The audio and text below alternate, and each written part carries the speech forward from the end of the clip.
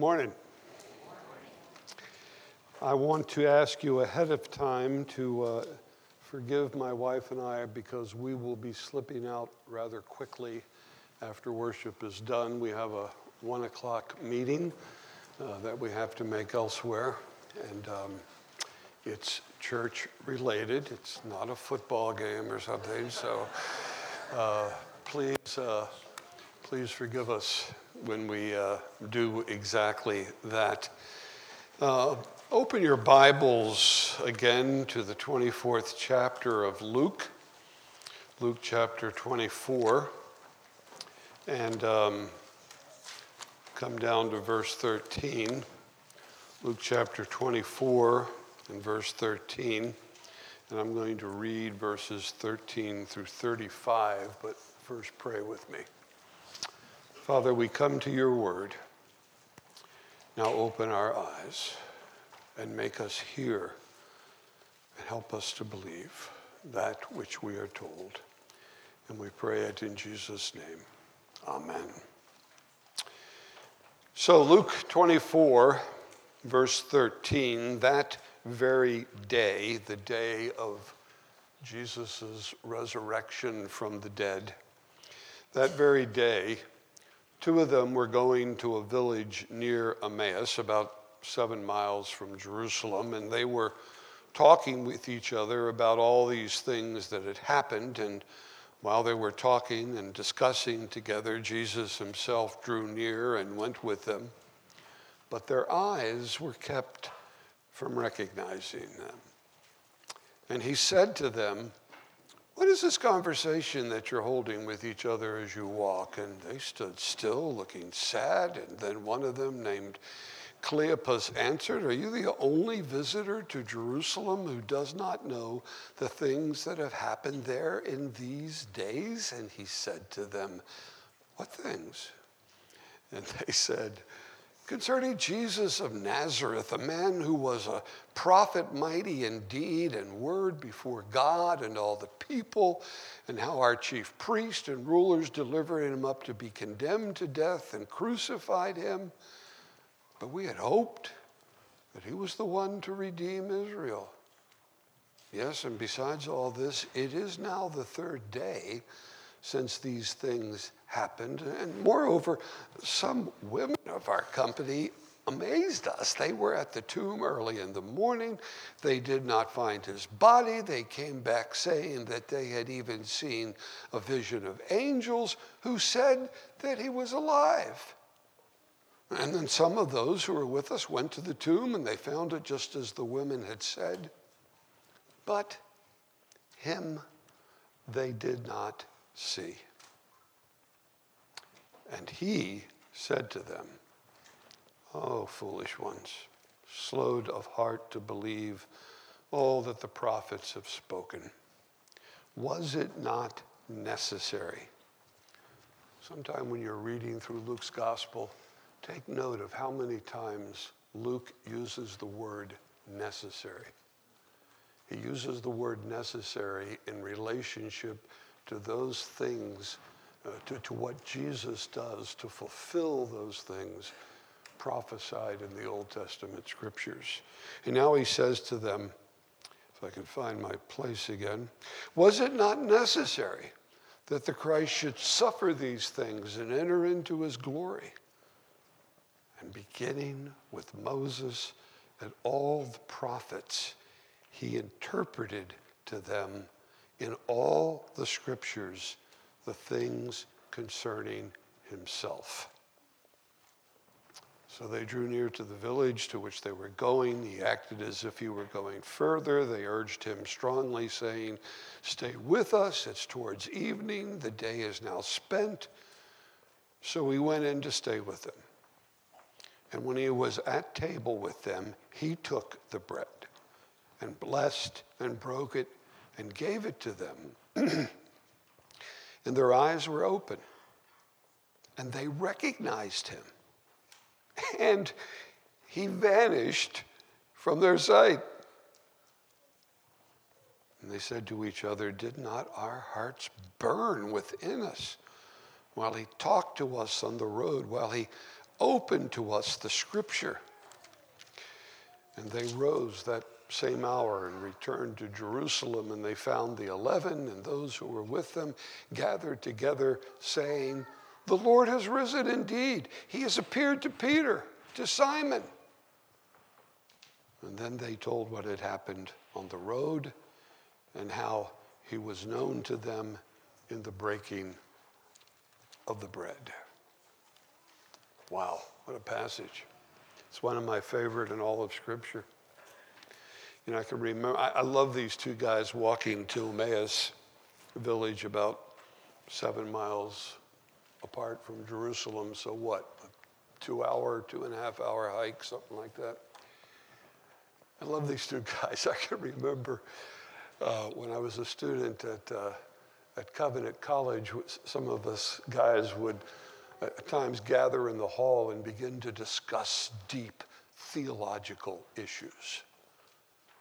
You know, intense discussions.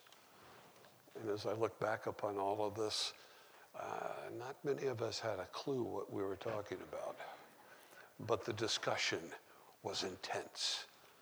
Well, here are these two. And they're walking to Emmaus. It's the 3rd day since Jesus' death and burial. And as they walk, Cleopas and his unnamed companion, they're debating the significance and the meaning of all that has happened over the past few days. And then as they walk, and it seems that it's pretty soon after they have just left Jerusalem, as they walk, they're joined by a 3rd traveler. Now, you know from reading the passage, you know it's Jesus. But Cleopas and his companion are kept from recognizing him. How? I don't know. I don't know. Scripture doesn't tell me. Why? Well, perhaps, as we'll see, it's because they still have much to learn before they'll be prepared to acknowledge just who Jesus really is and the historical fact and significance of his resurrection from the dead. I just love this passage. So the new companion, this new companion whom they don't recognize, he joins them, and I'd love to hear the tone of voice in which Jesus said to them. That's one of my frustrations of Scripture. There's no stage directions.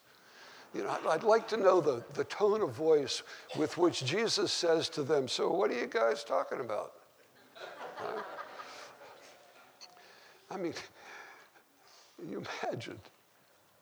So it's clear that they're sad.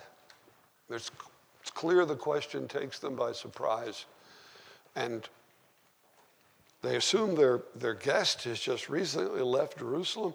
So Cleopas brusquely asks, "Are you the only visitor to Jerusalem who doesn't know the things that have happened in these days?" To which Jesus responds, "What things?" To which Cleopas replies, "Things concerning Jesus of Nazareth." Now, I want you to note something. Look at verses 19 through 21. I want you to notice that Cleopas and his companion, they talk about Jesus using the past tense. Do you notice that? The past tense.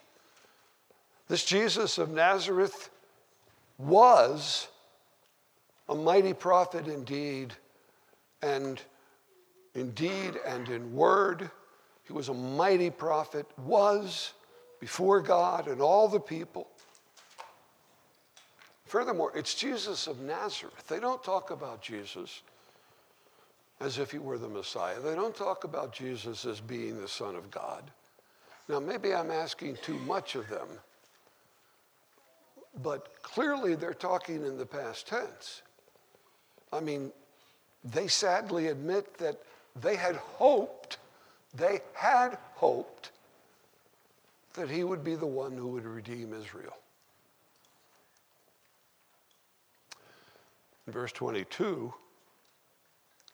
They then go on to tell their new traveling buddy how amazed they were when some of the women, a bunch of women, insisted Jesus' grave is empty and that two angels told him that he's risen from the dead.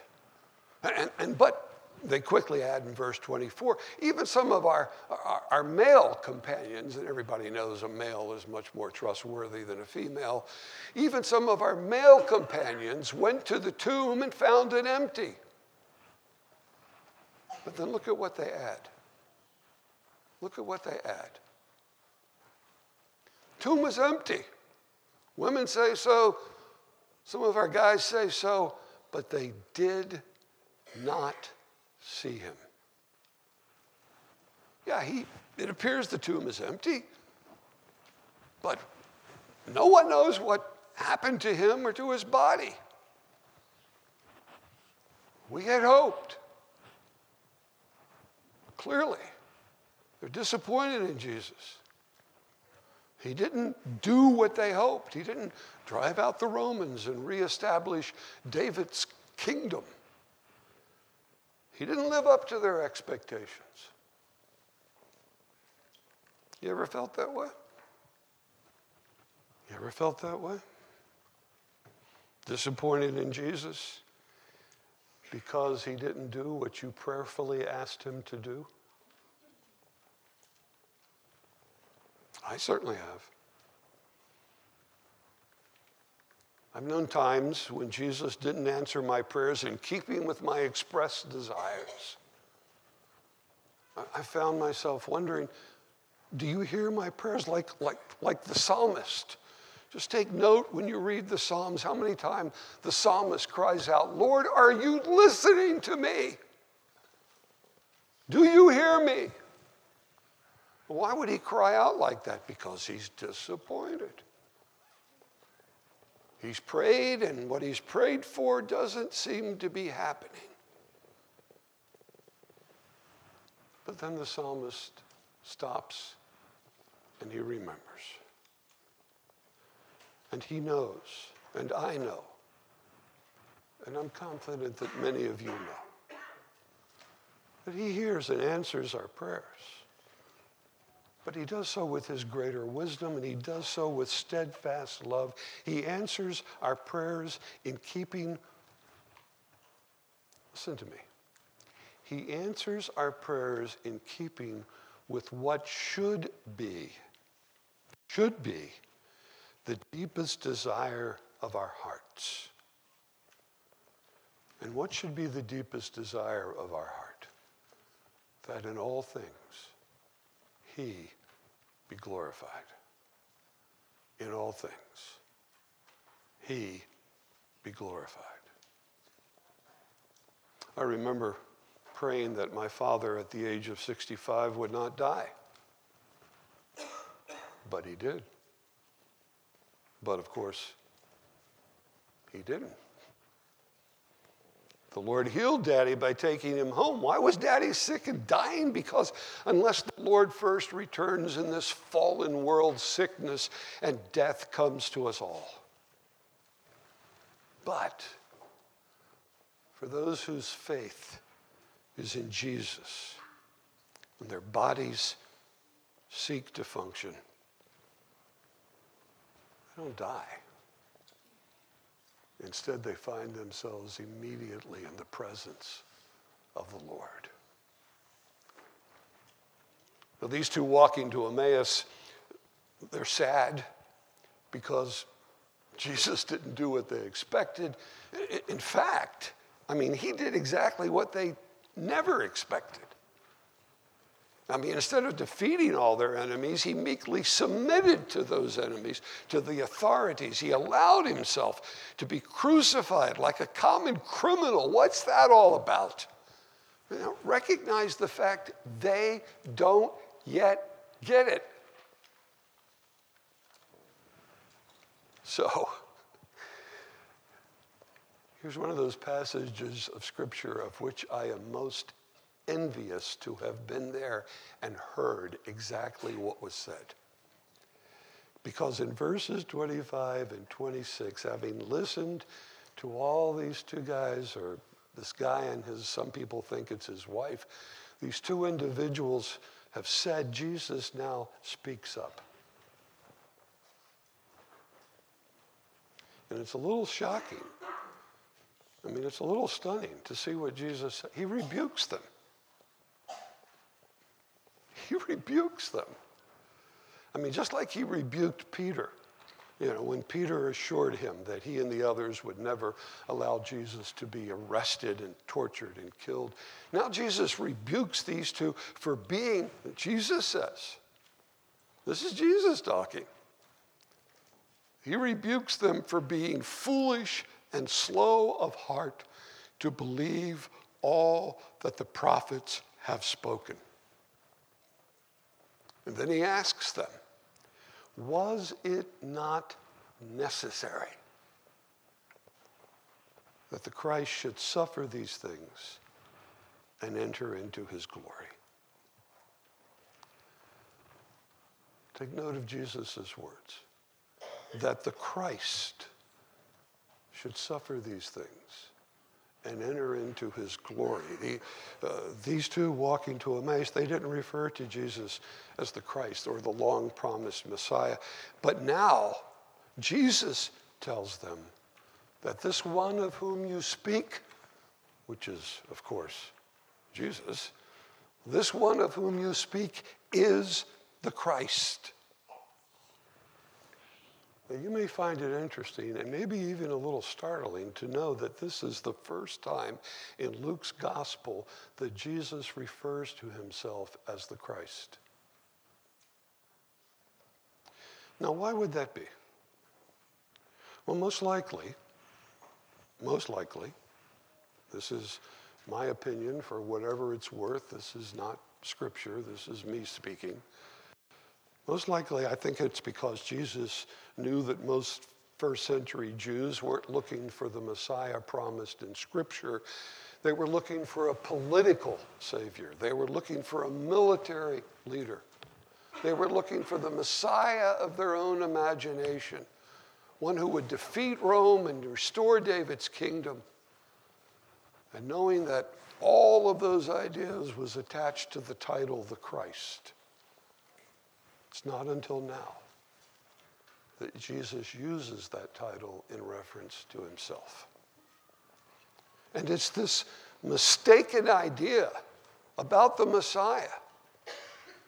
It's because of this that you're told that the hope of these two walking to Emmaus, their hope lies shattered at their feet.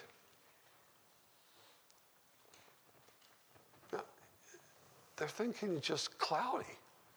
I mean, they are right to think the Christ would deliver them from their enemy. But they don't understand that he would come to rescue them from a far worse enemy than Rome. That he would come to conquer sin, death, the grave, the evil one. And so, in verse 27, as Jesus walks with them, he now graciously walks them through the Old Testament.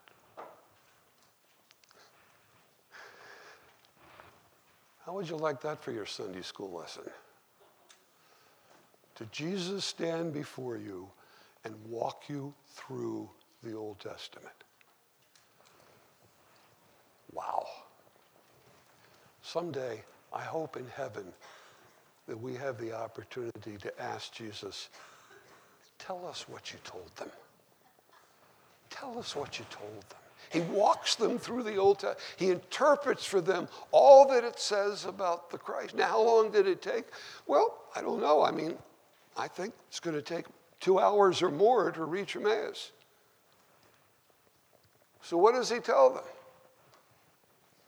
Well, let me be so bold to suggest some of the things that I think Jesus might have told them. These are my suggestions. Someday I may be rebuked.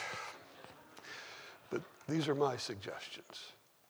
Perhaps he reminds them of the promise first given in the garden, that a man will be born of woman, who the evil one will attack, but who will in turn crush beneath his feet Satan's head. Perhaps he reminds them of the Lord's promise to Abraham, that through Abraham will come one who will prove to be a blessing to all the peoples of the earth. Perhaps he reminds them of the prophecy in Genesis 49:10, that from the tribe of Judah, the scepter, symbol of authority, the scepter will never depart, nor the ruler's staff, until tribute comes to him, one from the tribe of Judah, and to him shall be the obedience of the peoples. Perhaps he reminds them of Moses' promise in Deuteronomy 18:15, that the Lord your God will raise up for you a prophet like me from among your own brothers, and it is to him you shall listen. Perhaps he reminds them of the Lord's covenant promise to give to David a son who will rule forever on David's throne and over David's kingdom. Perhaps I got 2 hours.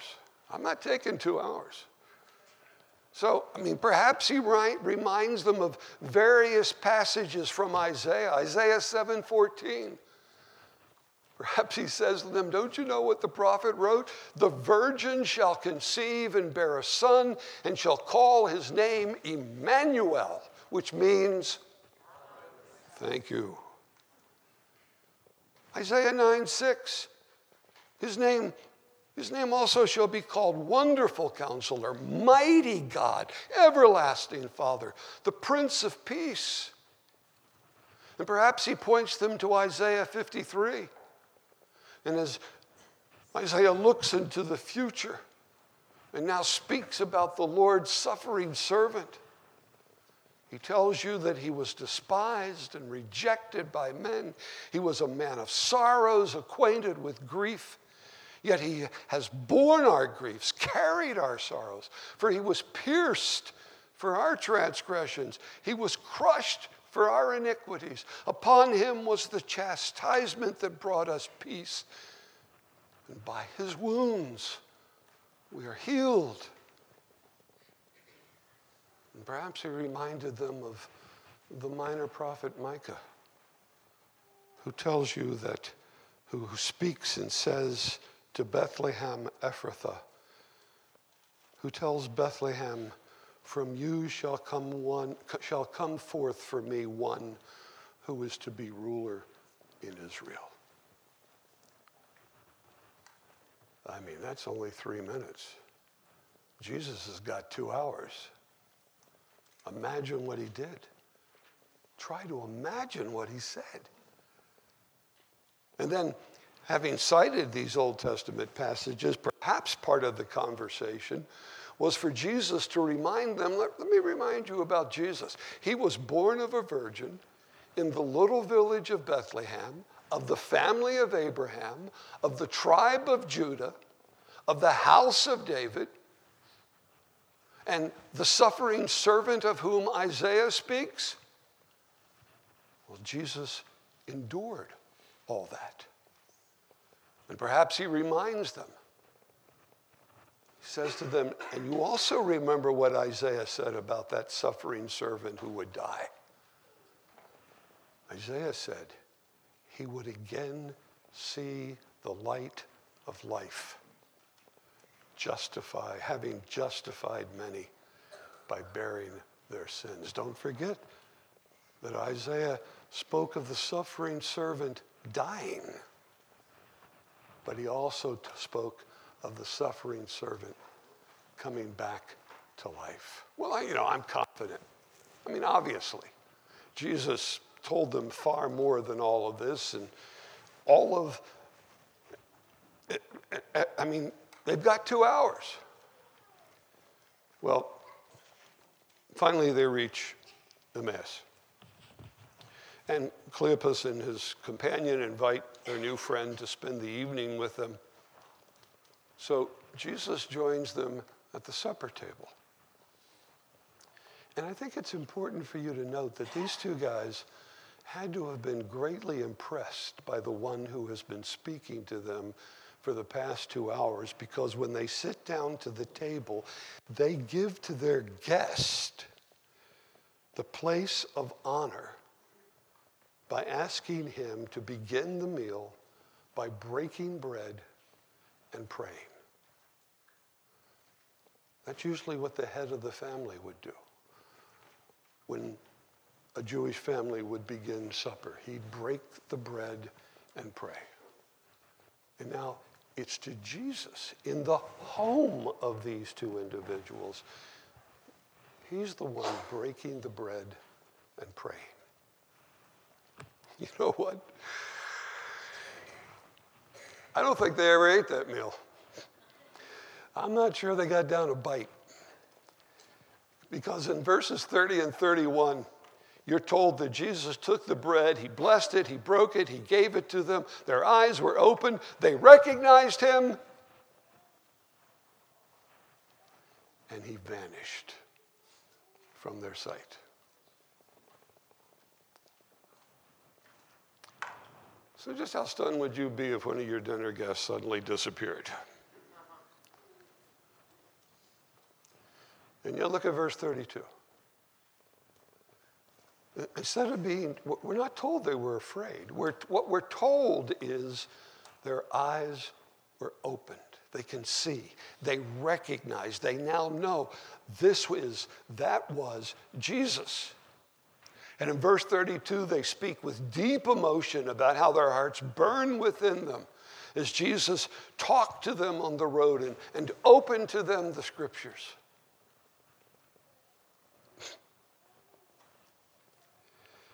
I can't even imagine how my heart would burn if I were to hear Jesus give that Bible lesson. Burn with the fervency of joy. Well, in verses 33 and 35, they return to Jerusalem. They find the 11 and the others. But before they can tell their story, they can't even get a word out before the others jump in. You ever been with people in conversation like that?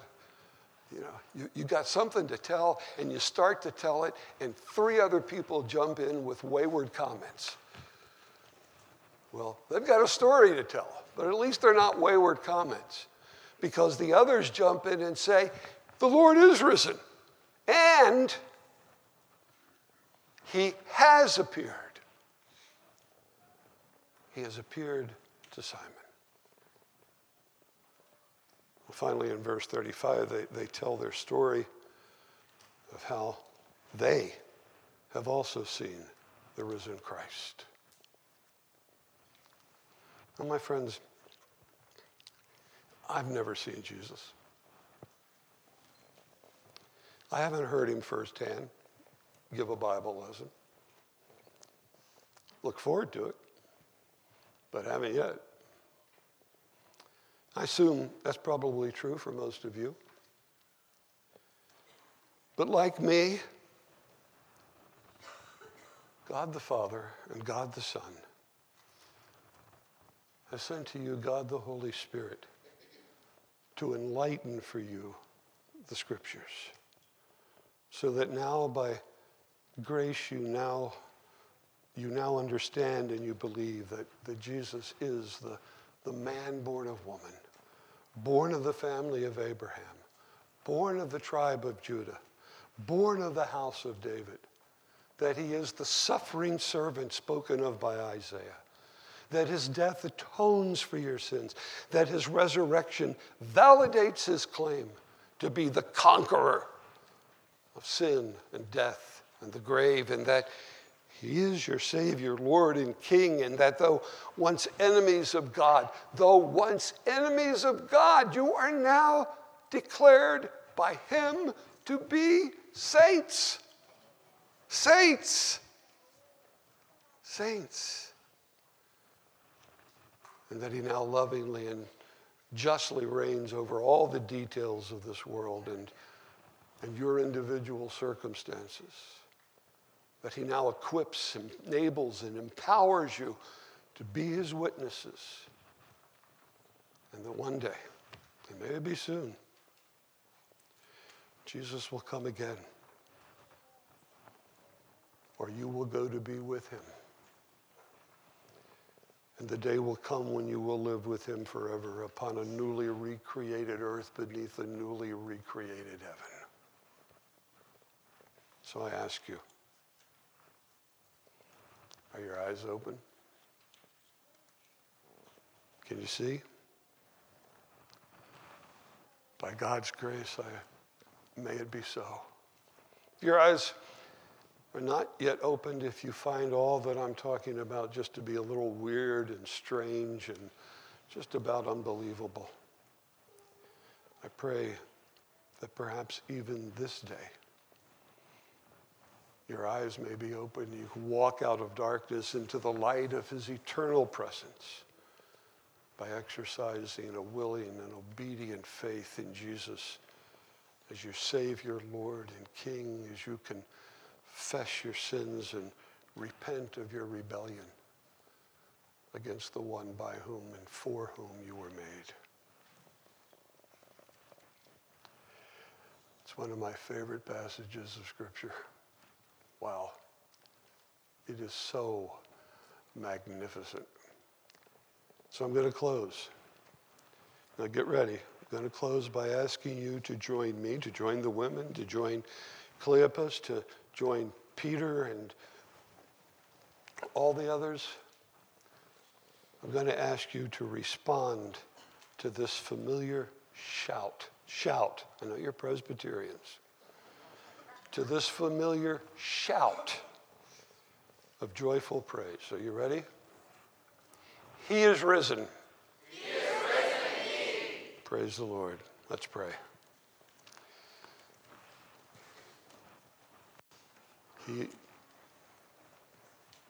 How overwhelmed we are, oh Lord, by the reality of it all.